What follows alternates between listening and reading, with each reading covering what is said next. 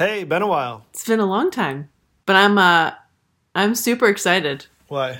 Well, I just came off a week of vacation. Yeah, you seem energized. I'm stoked. Just today, like when you introduce me as your guest, if you can call me Reverend Matt Houchin. Why do you want me to do that? I thought I had told you I'm a reverend now. Some friends asked me to be their officiant at their wedding, and I became a reverend. So wow. So you did like 4 years of school in like a week? No, you just go to a website and you type in your name and email address, and then you can become a reverend. Wow. I've been posting sermons on Facebook. I'm glad you're taking it seriously, and I'm more than happy to introduce you that way. If I wasn't a celebrity, would you be so nice to me? If I didn't have cheese like every day, would you still wanna be with me? If I couldn't buy you diamond rings and all those other expensive things, would you be so into me? If I wasn't a celebrity lately. Oh, another reason why I'm super excited, by the way, we have an uptick in our fandom. So I would like to take a second and just thank all of the fans. Yeah. Old fans for sticking with us and new fans for joining us. Welcome. Yeah, welcome. To Jessica interviews Matt about celebrities he has encountered. My guest today is the Reverend Matt Houchin. Thank you for having me. It's great to be here. All right, so shall we talk about our celebrity? Yeah, this is a big one today, Jessica. I'm excited. This is a small encounter, but a very big deal. I feel like we are about to embark on like the culmination of our podcast. Really, where do we go from here? Or this could be the actual beginning of our podcast. Oh, you're right. The rest of the episodes don't even really count. It was just a warm-up. So, okay, I am really, really dying to hear the story. For those of you who do not know Matt, I know Prince to be one of Matt's, what would you say? Idols? Not idols. Is that too strong of a word? That's the first thing that popped into my head, too. Personally, when Prince died, I felt similar to how I felt after 9/11. Yeah. Okay. That's idol status right there. And I'm not even like saying that flippantly. Like I had that feeling of just like, no, I know. The world will never be the same. It just felt wrong. And I'm even like feeling emotions now talking about it. Yeah. Just, you can't help how you feel. The world will never be the same. It is an event. Prince is here! I know you must perceive yourself as being different. Have you ever perceived yourself as being weird in any way? Yeah. Yeah. Yeah. But I understand everything's relative. Not weird to me. But, Yeah. probably weird as And you're living compared in to Minneapolis, of all places. Minneapolis, yeah. Yeah. I will always live in Minneapolis. Being from Minnesota, I felt that connection with Prince. And then in 2010, I moved back to Minnesota, and someone recommended this church to me called Park Avenue United Methodist Church. And I went there and I really loved it. I really connected to the pastor, and I started going to this church. And then I found out months later that this was the church that Prince went to, and his first wedding was actually in this church. So I was just like, What? Yeah, I was like, wow, this is like the church for me. Like how crazy that this worked out. And he played on a basketball team there and was part of the youth group. I feel like he was a pretty quiet celebrity. Yeah, he was famously private. And he was always like really protective of his image, protective of music rights. He had a team that anything that got uploaded onto the internet, he would have taken down and threaten legal action. You seem to have somewhat of a love-hate battle going on with technology. I know you haven't always loved the internet. It's a double-edged sword, you know. A lot of artists aren't getting paid full scale for their art, and the internet, because of downloading and things like that, is kind of like a black hole. In 2013, there was like a brief window of time. He was actually tweeting on Twitter. You have an Instagram account, a Twitter account now? I'm trying to get Prince-tagram. People would tweet at him and he would respond, and then he would like delete the tweet right away. But obviously you can screen grab. He might not have known that. You don't even need to delete it because anyone that's tweeting at you is going to be screen grabbing the tweets, which I did. And I'll show you the tweet. I'll share my screen here. This is great. I said, Prince, come back and visit Park Avenue Church. We miss you. And then I tagged Park Avenue, Minneapolis. Aww. And then he wrote back, is Art still with us and doing well? Aww. And Art is Art Erickson, who was his youth pastor. So that's how I know it was like not an assistant or something that was tweeting from his account. Right. This is so cool. I didn't get to meet him in person ever, but this, I feel like I had a genuine interaction and connection with him where he asked about his youth pastor at the church that I was now going to. This is amazing. And then 5 minutes later, he deleted his tweet to me. But I've got it screen grabbed here. So interesting. But it was weird because, yeah, if you look, I tweeted at him, and then 1 minute later, he tweeted back at me. So he was just like on it. And I think this just lasted like a couple days. So I just had this very small window to interact with Prince on Twitter, and he got back to me. So that's my encounter. Yeah. Not a huge deal. He was tweeting to a lot of people, but this was a big deal for me. Yeah, as your idol, one of your idols, I'd say. This is serious. Yeah, I got to have a little mini conversation with him about something real. It wasn't just like, hey, I'm a big fan. And he's like, yeah, thanks, buddy. Yeah, exactly. Like I feel like it's a little bit more personal than just, running into the guy at the grocery store. Yeah. So, yeah, I've always thought it was cool. Yeah. I would say your encounter is not just the tweet. It's the fact that you were active in his childhood church. Those people all knew him, loved him. Yeah. So at one point, Prince, he changed his name to the symbol, right? Yeah. Do you know anything about that symbol? It's just, it's like a man symbol and woman symbol combined. Got it. Okay, yeah, that makes sense. But I feel like there's also a little bit of like a cross type thing in there, maybe. Oh. I don't know anything about it. Let me see. Yeah, it definitely looks like there's a cross in there. Good eye. Like that little swooshy thing. Yeah. And how'd you come up with that? Prayer. Prayer, yeah. You weren't just doodling one day and you thought, that's it. Oh, it's changed. That funny? So I also did youth ministry at Park Avenue, and I wanted to talk to the kids about Prince because maybe they didn't know about Prince, and how cool is that this icon went to this church. And so I was looking for songs on YouTube, and Prince takes everything down, but there was one song that was still on YouTube, and it was his song The Cross, which is like a super Christian song. So I wondered if he purposely was like, we can leave that one up because that's, I want people to hear this message. Interesting. And it had been up for years, and it came up right away when you search for Prince songs, so it had to be purposely left up somehow. Yeah. Black day, stormy night. No love, no hope inside. Don't cry, he is coming. Don't die without knowing the cross. So let's talk about Jesus. All right. Now all of our listeners are clicking off the... I mean... done listening now. Yeah. All right. Unsubscribe.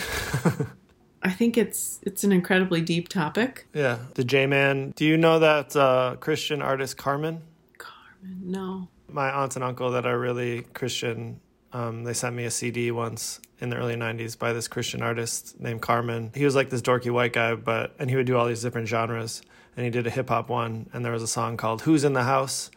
And then it was like, JC! I feel like that would be a good theme song for you, like a good walk-up song. That actually would be really great, because a lot of people call me JC.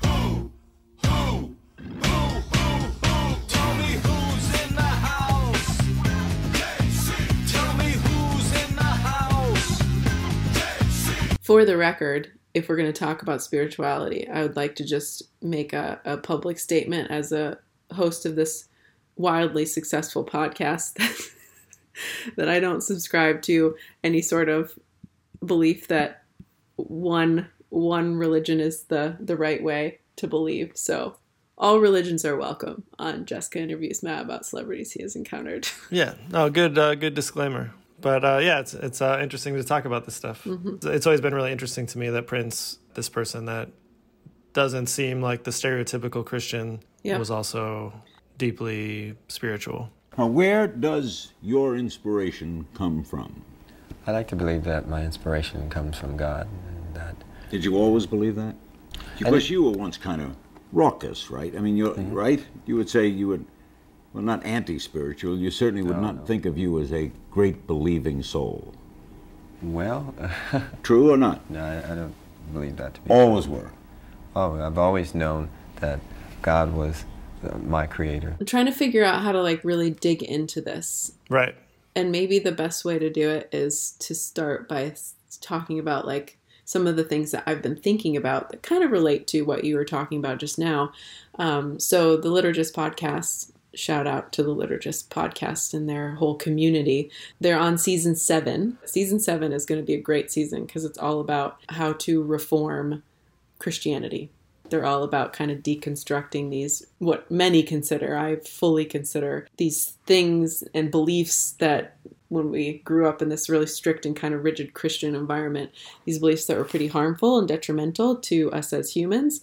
So they're all about deconstructing that and moving into a new era of what does it mean to believe in God, believe in Jesus Christ, believe in all those kind of core things, but also not be super judgmental, not be, super fearful and shame-filled. And yeah, I think that's a great thing to talk about. I think we could start by each of us giving our backgrounds. Because like when you say, I was raised in this tradition that's judgmental and shameful or whatever, like I did not have the same experience. So I think we come at it from different angles, and it would be helpful to listeners to know like our backgrounds. I think that's a great idea. So tell me your backgrounds. So I'm imagining you insert some really, heartfelt worship music at this point in time to introduce me. Who's in the house? Who's in the house? Jesus Christ is in the house today. So I grew up in the Methodist Church, Prince and I. Yeah. We have that in common. Perfect. For me, church growing up was very, it was all about community. My church friends were my community growing up. They did such a good job of creating a youth group that was really the only place I wanted to be as a kid. And we did really cool, fun things. And we had a ball. We would go on 2-week mission trips every summer. We'd go to church camp as well every summer. All the kids would run around, go wild, and camp on the beach. And it just was like everything you could hope for. Every Sunday, we had this incredibly lovable, charismatic reverend, I guess is what we would call him, similar to yourself. And he just basically kind of gave like it was like an anecdote. It was like he told fun stories, but it was always feel good. It was always like, we love each other, and we're here for each other. Everyone's accepted, and it was very positive. No hatred of the gays? No fire and brimstone. My church was pretty progressive, even, when just the concept of same-sex marriage came out. They were really open. I'm pretty sure, they flew a rainbow flag and they're in front of the doors. That's cool. Yeah, lovely. But also, traditional in that they were pretty liturgical. Like we had like a reading. We all read things together, and there was the choir and the hymns and the organ and all that kind of stuff. They definitely didn't want to branch into that like Christian contemporary music very quickly. Who's in the house? There you JC. So the music you sang in youth group wasn't like, I'm trying to think of some good ones.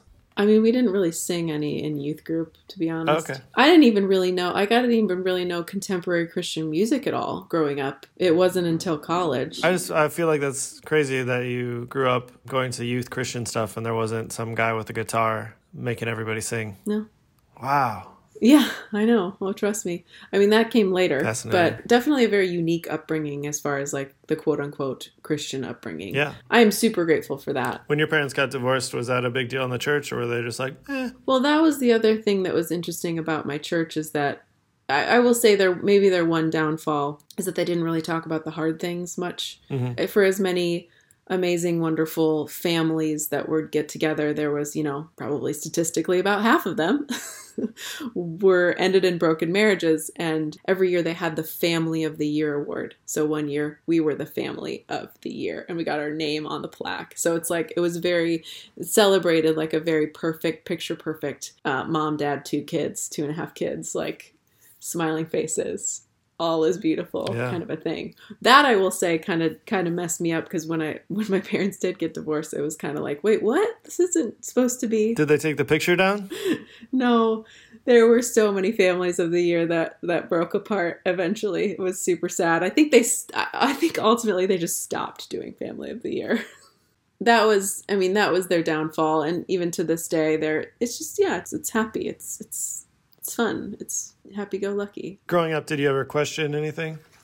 Were you like, a man went in a whale's stomach and then came out of it? Like, I don't know. I don't know about that. No. No, I just imagined what happened. Him just like powwowing in a whale's stomach with a little fireplace and like picked out a few fish, ate them. What's the big deal? It's totally believable. Yeah. No, I never did. I was not that kind of kid. And so you just thought that the Bible was like true stories that happened in history. I mean, honestly, I didn't really think much about it when I was a kid. Yeah. But again, when I got into college. When you're 17, 18 in high school, you're still not thinking a lot about it? Or I didn't think much about that in general at all. Thinking about Nick Lachey. Yeah, exactly. No, I wasn't thinking much about Jonah and the whale at that point in time. I suppose. Sounds like you were that kid. You were the kid in Sunday school that was like, excuse me, that doesn't seem very plausible. I've been like that my entire life. My parents told me it was Santa Claus. I was just like, what? Like, we don't have a chimney. Like, what do you mean a man comes down our chimney and gives me presents like that? I don't believe that. I was always very skeptical of Santa Claus. And in the same way, yeah, reading the Bible, you're just like, a man lived to be 900 some years old. Like, what are they even talking about? So you're like reading. I can imagine you reading it, in your bed because you're like a good kid, and they tell you to read your Bible. Okay, you read it. You're just like, what? Just like flipping the book. Like, I can't do this anymore. Yeah, I'm kind of like that now. Like I don't know. We're getting into the weeds. So we haven't had a rabbit tangent in a while. So college. Fast forward to college is when I really kind of got engrossed into the evangelical community. That is definitely where I would say some of the most beautiful aspects of my faith and spirituality were born, but also some of the most detrimental aspects of my spirituality, or, side effects of spirituality. I went on a mission trip with a bunch of people who were beautiful, wonderful souls, definitely crazy Christians, crazy evangelical Christians. Love them to death. And I entered into the new phase of like hyper Christian living, really intense. I forget, was this a Christian college? It was a liberal arts college that had roots in the Dutch Reform tradition, so it was pretty Christian. It was a dry campus. Did they allow dancing and like boys to be in girls' rooms? They allowed dancing. I think we had dances, but they did not allow opposite gender to be in other gendered rooms, which is insane that still happened. And I went to a college that did that. So no co-ed dorms, but well, actually, that's the funny part. There were co-ed dorms, but they were by floor. So basically, you could not be caught in the opposite gender's floor past a certain time. Okay, past a certain time. Yeah, okay. Past a certain time. And in college, so I had some really intense experiences spiritually, that like the kind of experiences that like I fully believe that they are real, but I kind of imagine them as like just the divine energy source. Like I felt the divine energy source physically in my body. Yeah. So if you think about, my upbringing was very surface level, anecdotal, and in college I like dove in. Now it's more deep and emotional, and you're feeling very connected. Well, yeah, if I could just round out basically like the negative effects of diving into like a hyper evangelical Christian world is, one, there's some fairly detrimental beliefs, I think, that permeate that environment. Like, number one, Jesus is the only way, and you have to like believe and say that you believe in Jesus in order to get to heaven. And if you don't, then you go to hell. Like that's the second very problematic belief. You're tortured for the rest of your life in the worst place imaginable because you didn't say you believe in Jesus. Yeah. But listen, like God is love. Like God is all, like He loves. Right, humanity. Yeah. That's totally compatible, like, those two things. The majority of them get tortured. Yeah. Yeah. I mean, that was one thing that I do remember questioning. in my college years. It's like, that doesn't make sense. Yeah. And just the pressure then that puts on you as the quote unquote disciple to share the news and be an quote unquote evangelist of this truth, this gospel. Like, it's just a lot of pressure. Yeah. Plane rides were torturous for me because I was told that, like, oh, plane rides, it's a perfect time for you to strike up a conversation. You know, just read a Christian book and, like, look over at the like, do you notice that I'm reading this? It was so stressful because I was like, and I mean, like, this is how asinine and absurd these beliefs are. I would leave not having talked to my neighbors on the plane, and I would just be like, what have I done? Like, I have not done my duty. It was just... Yeah, those people are in hell now, and it's your fault. It's all my fault. Yeah. We talk about it now, and it's like, I actually can't believe that I ever believed that. And it's a really interesting thing that happens, I think, because there is so many positives of it, right? Like, it's such a deep, like, you're feeling physical sensations of energy that I would believe is like divine energy in your body. Like, it's powerful stuff. I mean, I remember being just elated at times in that time in my life, like just genuine, like, happiness, joy, community. So for sure, there's so many positives that come out of it that I guess you just are like, well, I guess this is just what I got to do. And your personality too is like, if you have a job to do, you're going to get it done. Yeah. But okay, real quick though, because there was one more thing that ties into this that I think is bad, and that is just the shame culture. It goes deeper than, like, if you don't say you believe in Jesus, then you go to hell. It's like flavors of, like, well, if you don't do X, Y, and Z, if you don't save sex for marriage, or if you have different sexual preferences, or a lot of it is around sex, which is also really twisted and weird. Yeah. But, like, even if you don't read your Bible every day, it's like, well, who knows? Maybe you might be living in sin, and that could also lead you down a path that you don't want to go to. Eternal damnation. So those are the things that I believe are incredibly detrimental. And it to be honest, like, although I feel like my deep dive into Christianity in college was wonderful in so many ways, it was also very, very detrimental to me for many, many, many years post that. And so now I'm in the kind of the camp of people that are, like, trying to deconstruct all of that and enter into a new world of being a spiritual person. Yeah. And yeah, like you were saying about, like, God is love, but if you don't believe in him, you go to hell for eternity. That's kind of a similar thing to, like, the message is a lot of times, like, all you have to do is ask Jesus into your heart and you're saved forever, period. But then it's like, okay, I did that. And it's like, well, did you have premarital sex? Because then it's like, does that reverse it? I thought you said I was saved forever. And they're like, it's like, maybe. well, I don't know. Yeah. Yeah. So confused. So, okay. Let's get your story then. First, what's your walk-on music for this? Did you ever listen to, like, any Christian rap? Just that one rap song about who's in the house? JC. I always thought Christian music was super lame. You would.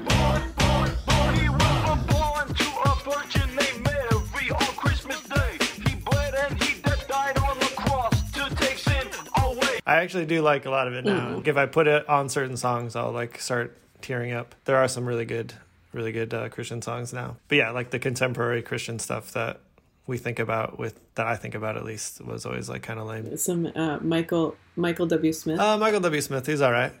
What's that? Oh, come on. What's the song about, like, not a whole new world? I'm looking for a reason, roaming through the night to find my place in this world, my place in this world. I don't remember any of them. I blocked them out of my mind. Even when I was a super Christian, I did not like that song. I'm into it.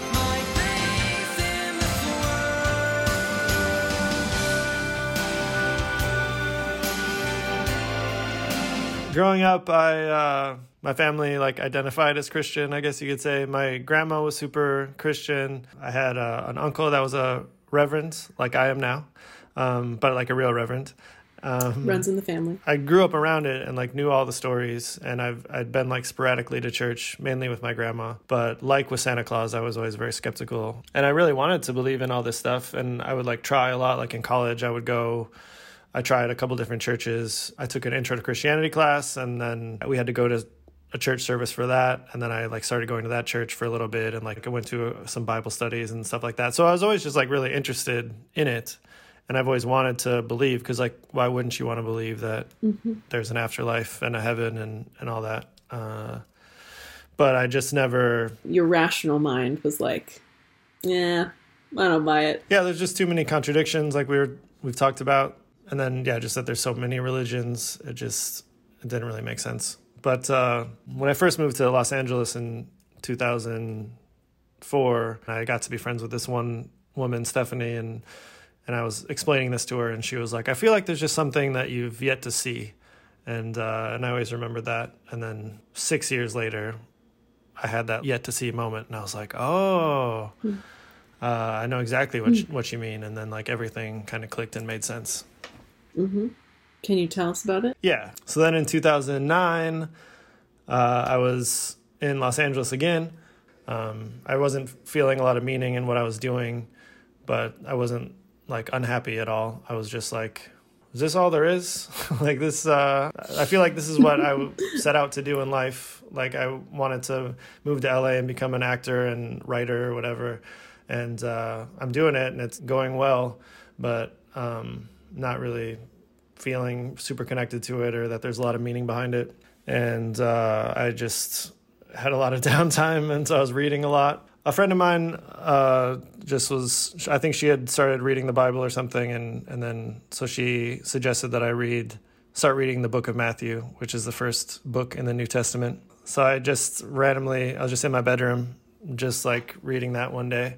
And I got to the Beatitudes, which is like Jesus's words. And I just started crying, like weeping, reading it. And then anytime for like months after that, anytime I would read that section, I would just start crying. And I'd heard all this before, and I've read these books before. I'd read the book of Matthew before for a college class, and I never had the same reaction. But there was this like brief window that I guess it totally rewired my brain. From what I understand about people that do psychedelic drugs and have these transcendental experiences, that's exactly what it felt like, just like sitting in my room by myself reading the words of Jesus. So it was very powerful. It was life-changing at the time, and I had totally changed almost everything in my life. Yep. Those are like the experiences that I had in college. And it's really hard to describe, right? Yeah. And people that do psychedelics say the same thing. Right. Like when you do mushrooms or go on like some crazy trip, everything you describe it as just sounds super cliche or like doesn't make sense to somebody that hasn't experienced it. So it's right. It's definitely like hard to explain to people, and you just sound crazy. And that's like, I mean, I think it happens with a lot of different forms of connecting with the divine. That's where I'm at now. Obviously, there's so many different ways of connecting to the divine being, but I do 100% believe that it is true and it is real, and it happens differently for different people. But about the highest risk one would think someone who gets famous would take is to drop the name that got them famous. Well, that was one of the things that I dealt with, is that I really searched deep within to find out the answer to whether fame was most important to me or my spiritual well-being, and I chose the latter. When you get the inner calling to do something and you know that you're being inspired by God, you pretty much know you better answer that call. I feel like I want to read the Beatitudes. Can we put it in the podcast? You want to read it? Yeah, I do. Like, you want to read it? Like, I would like to read it right now for our listeners. Okay. Blessed are the poor in spirit, for theirs is the kingdom of heaven. Blessed are those who mourn, for they will be comforted. Blessed are the meek, for they will inherit the earth. Blessed are those who hunger and thirst for righteousness, for they will be filled. Blessed are the merciful, for they will be shown mercy. Blessed are the pure in heart, for they will see God. Blessed are the peacemakers, for they will be called children of God. Blessed are those who are persecuted because of righteousness, for theirs is the kingdom of heaven. Thy will be done. I can no longer hide. I can no longer run. No longer can I resist your guiding light. That gives me the power to keep up the fight. Oh, love, thy will be done.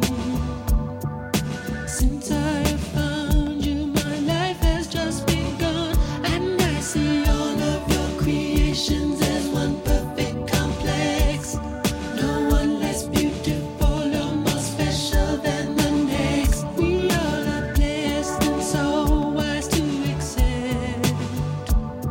Thy will, love, be done.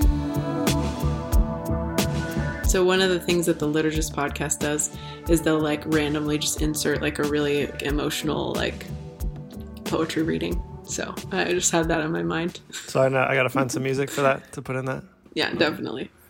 Preferably Christian rap. Yeah, people just don't really understand the message of Jesus turns everything we understand like on its head. When you were describing your church growing up, it was like, oh, it's kind of like happy-go-lucky stories and we all have a good time. And Pete Holmes talks about this too, where it's like the message of Christianity isn't just like be nice to each other.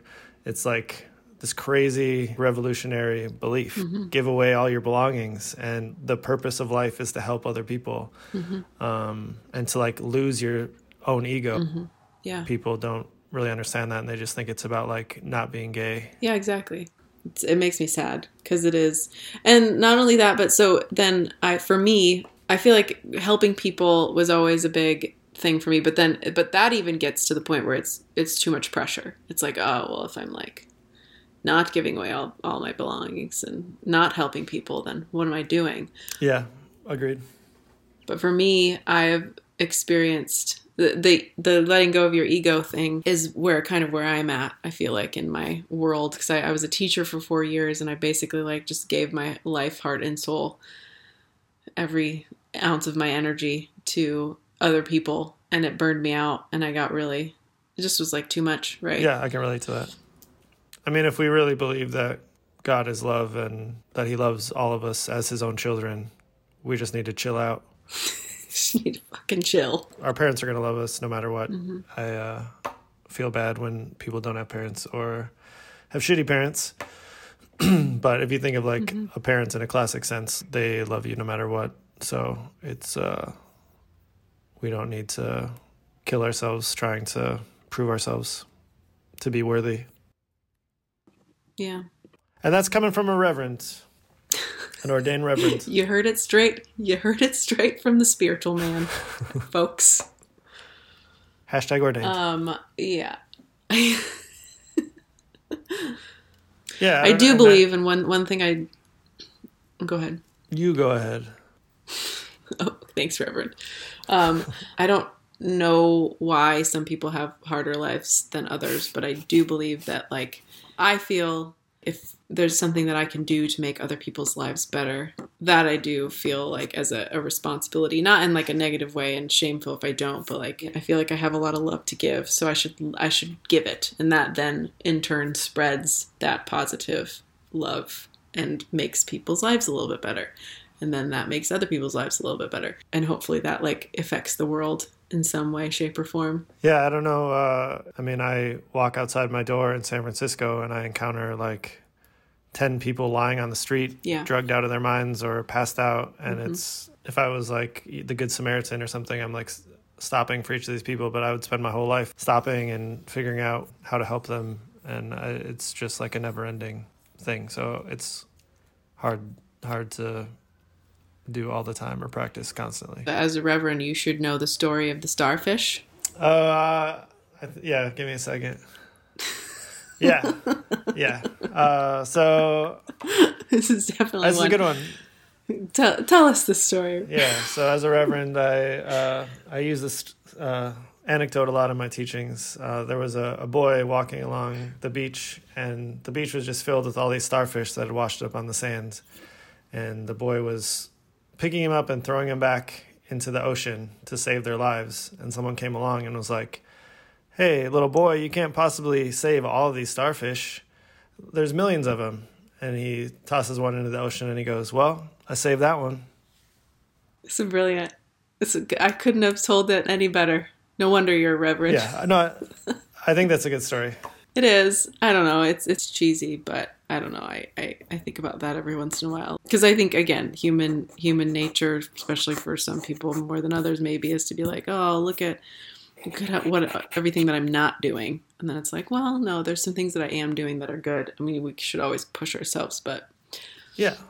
And I've put a lot of pressure on myself, especially after that experience in LA where I was just like, all right, I've got this new knowledge and I'm going to just save the world and I'm going to help everybody and make a massive impact. And then just realizing after like banging my head against the wall for several years, it's just like, oh, wow, this is really hard. Yeah. So that's why I'm trying to get to do like foster care. And that's like a perfect example of like, well, I saved that one, or like I'm helping this one person and doing as good of a job as I can.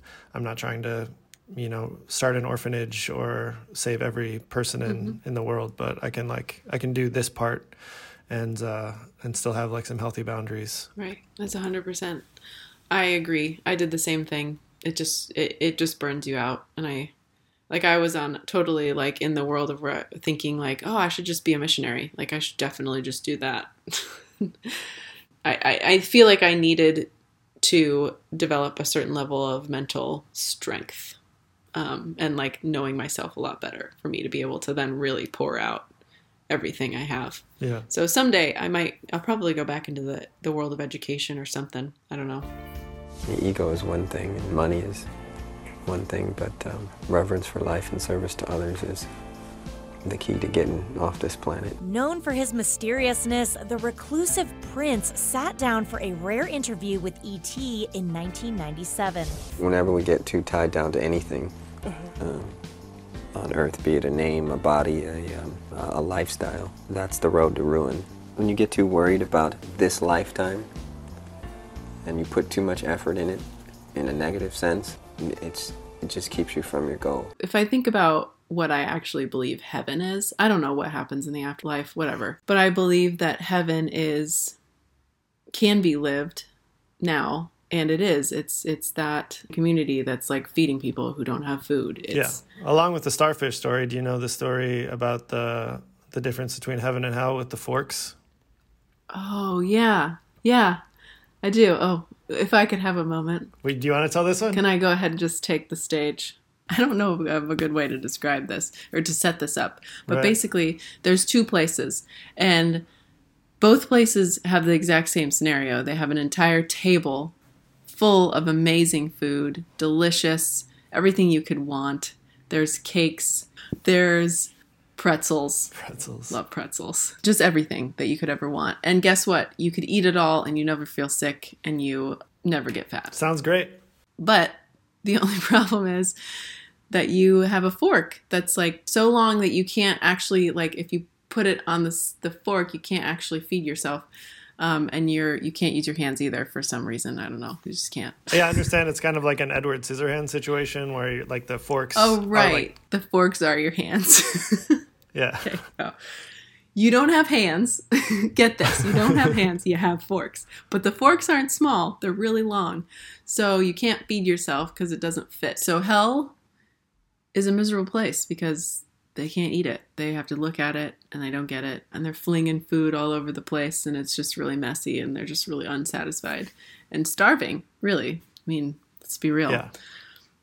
But in heaven, you'll see that they figured out a workaround for this. And instead of feeding themselves, they feed each other. Yeah. Boom. Ding. You could be a reverend. Yeah. Clearly. Do they let women do that now? Yeah, I think that was something that they changed. At least some religious organizations have changed that a while back. Yeah, that's good.